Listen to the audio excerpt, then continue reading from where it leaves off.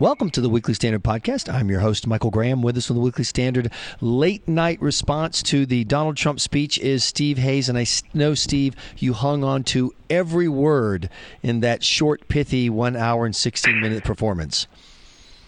Well, there were lots of words. There was lots of shouting. There was lots of government in that speech. I didn't think it was a particularly effective speech. It felt to me like a longer version, maybe a slightly more disciplined version of Trump's stump speech. And my view was, coming into the speech, that he had to rally conservatives to his cause, people who had been reluctant to support Trump, to bring them aboard, to consolidate the Republican Party in a way that he hasn't been able to do so till this point, and then also broaden his appeal and make himself a plausible president in the eyes of viewers, not really people in the actual venue, but people across the country. And it's not clear at all to me that he did either of those things. Yeah, it seemed like he was talking to the talk radio audience quite a bit with the topics, the tone, the way he approached them. And it was interesting. I watched you'll be shocked by this, Steve, but I didn't watch it at the venue. I watched it across the street at a bar. And wait, what? I know. There's sort of character from an Irish bar. But for the first 5-6 minutes, he kind of had him. The crowd, they clearly wanted to see what was up. You know what I mean? These were not political people per se. I talked to a few people around me, and they were kind of casually. They were proud it was Cleveland. They liked Ohio in the limelight. They generally seemed to be, friendly towards Trump. But he lost them after 5 or 6 minutes, and only occasionally with a few flourishes on "Make America Great" did he ever get him back. Are you expensing the bar tab? What bar? Me? I would never drink. I only drink socially. But my point is, they were ready to listen, and he didn't seem to be working hard to get to them. Yeah, I think that's right. I mean, to me, what he did was, he had this sort of broader opening. Then he laid out the problems in tremendous detail, the way that he sees the country. I mean, the sort of dark place that the country is in right now, and then walked through not really solutions. I saw the speechwriter Stephen Miller on CNN say that what he did was lay out the problems and then lay out the solutions. I didn't hear much in the way of solutions. He talked about what he would do, but he didn't actually detail how he would do any of these things. He simply made assertions about getting things done. That's very different. I will say one area in which I disagree with some of the critics, at least some of the online critics. There's a lot of criticism about how dark it was and foreboding and, constant references to danger and the place that America is right now. And certainly if I had written the speech, I would have made it lighter, particularly at the end, and more optimistic. I mean, I think it's fine to lay out the problems, but you have to give people a sense that you can really solve them in a sort of a specific and concrete way. On the other hand, a lot of Americans do feel like things aren't going very well right now. I mean, depending on what poll you look at, 65 to 75% of the country thinks America's going in the wrong direction. So I'm not sure Trump will really be punished much for saying that things are in a bad place right now. I mean, you go back and you look at the way that he listed the problems in the Middle East in particular.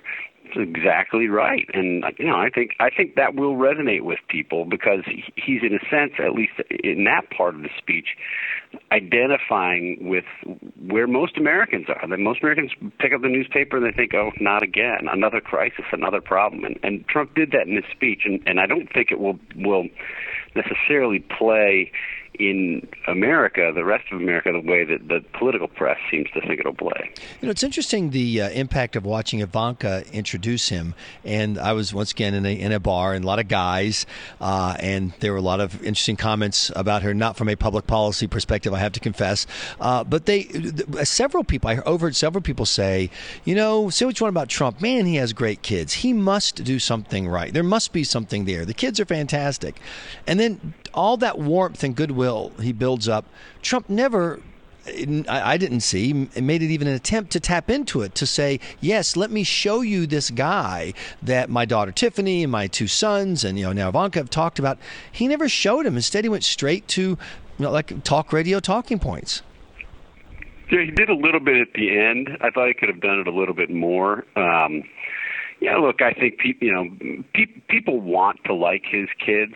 I think that drives part of this. They present well. I thought their speeches were among the better speeches from Donald Jr., from Eric, and from Ivanka, were among the better speeches in over the course of the convention.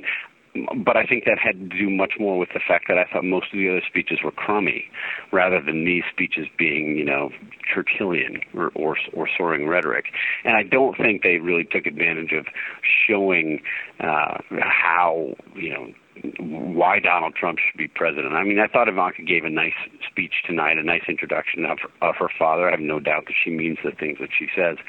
But I think people hearing that expect children to say good things about their father, particularly if they're children on national television at a political convention. I mean, you sort of factor that in. So I'm not sure it's really going to do much to help him. But he didn't build on it either, and this is my point, is I keep going back to how did that speech move the ball? How did this convention move the ball? I would argue that the most important lingering moment of the week is not from Donald Trump at all, or anyone named Trump. It's from Ted Cruz, and that's the lingering moment. That's what this convention will be remembered for, and that was the bar that Trump needed to overcome to be more memorable, more compelling, more relevant than Ted Cruz ripping away the Band-Aid on the divide in the Republican Party.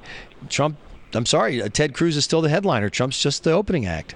No, absolutely right. I mean, I think the convention overall was a failure. I think the convention was clearly a mess. I mean, if you go from the Melania, the plagiarism problems or controversy, it's probably true that the media spent more time than they needed to on it. But it mattered, and the Trump campaign couldn't answer the simple questions, and at first denied that there was a problem, then admitted there was a problem. I mean, it was just a mess, the response to that. The Cruz speech itself, I think, is obviously the moment of greatest controversy.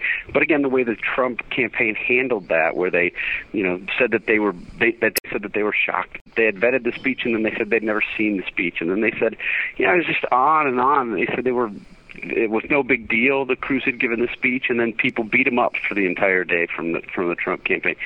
So it's just this sort of chaotic environment around the convention generally. And the other thing that I think the convention lasts, I mean, usually what you have are these theme days, and it's clear it's an emerging theme, and it sort of builds to a crescendo over the 4 days, culminating in this great big speech by the nominee. That really didn't happen. I mean, on the economy night, you had several speeches that basically beat up Hillary Clinton on national security and foreign policy. And it was just a lot of mixing, and there wasn't sort of an emergent theme in the way that I think you really need to do to make an impression on potential voters.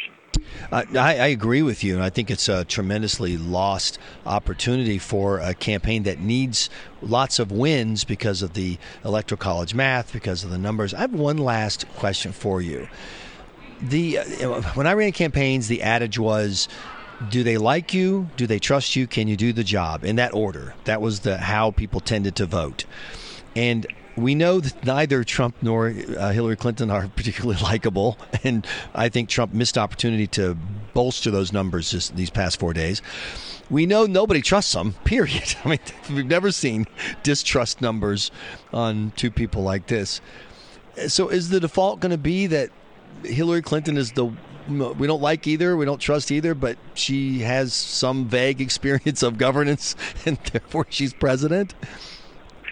Yeah, I mean, that would be the sort of proper framing if her experience had been good. I mean, I do think it's fair to hold her responsible for much of what the President Obama has done on foreign policy. And when she cites that as her experience, whether just the things that she's taken credit for on the campaign trail and in her book, that's not a very impressive case that she's building on her own behalf. So, yeah, I mean, it's the bottom line is, at some point when we get to Election Day, a vast number of Americans are going to end up casting a vote for somebody they detest.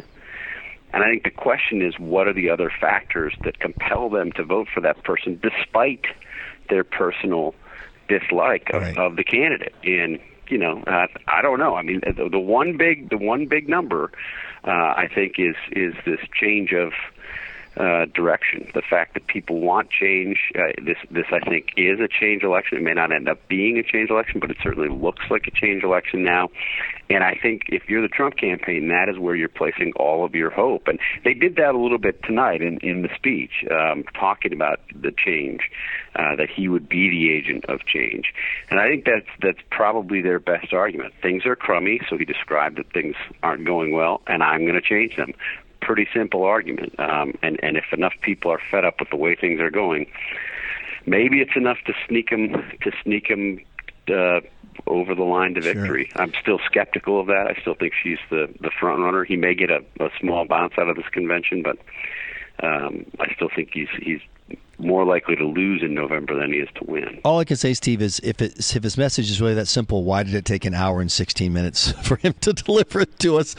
As somebody in my Twitter timeline said, if he's our voice, why can't I get myself to stop talking? And that's how it felt at the end. Steve Hayes of the Weekly Standard, thanks for staying up late for this post-speech analysis here on the podcast. We appreciate your time. Absolutely, you bet, Michael. You've been listening to another edition of the Weekly Standard, live from the Republican National Convention in Cleveland.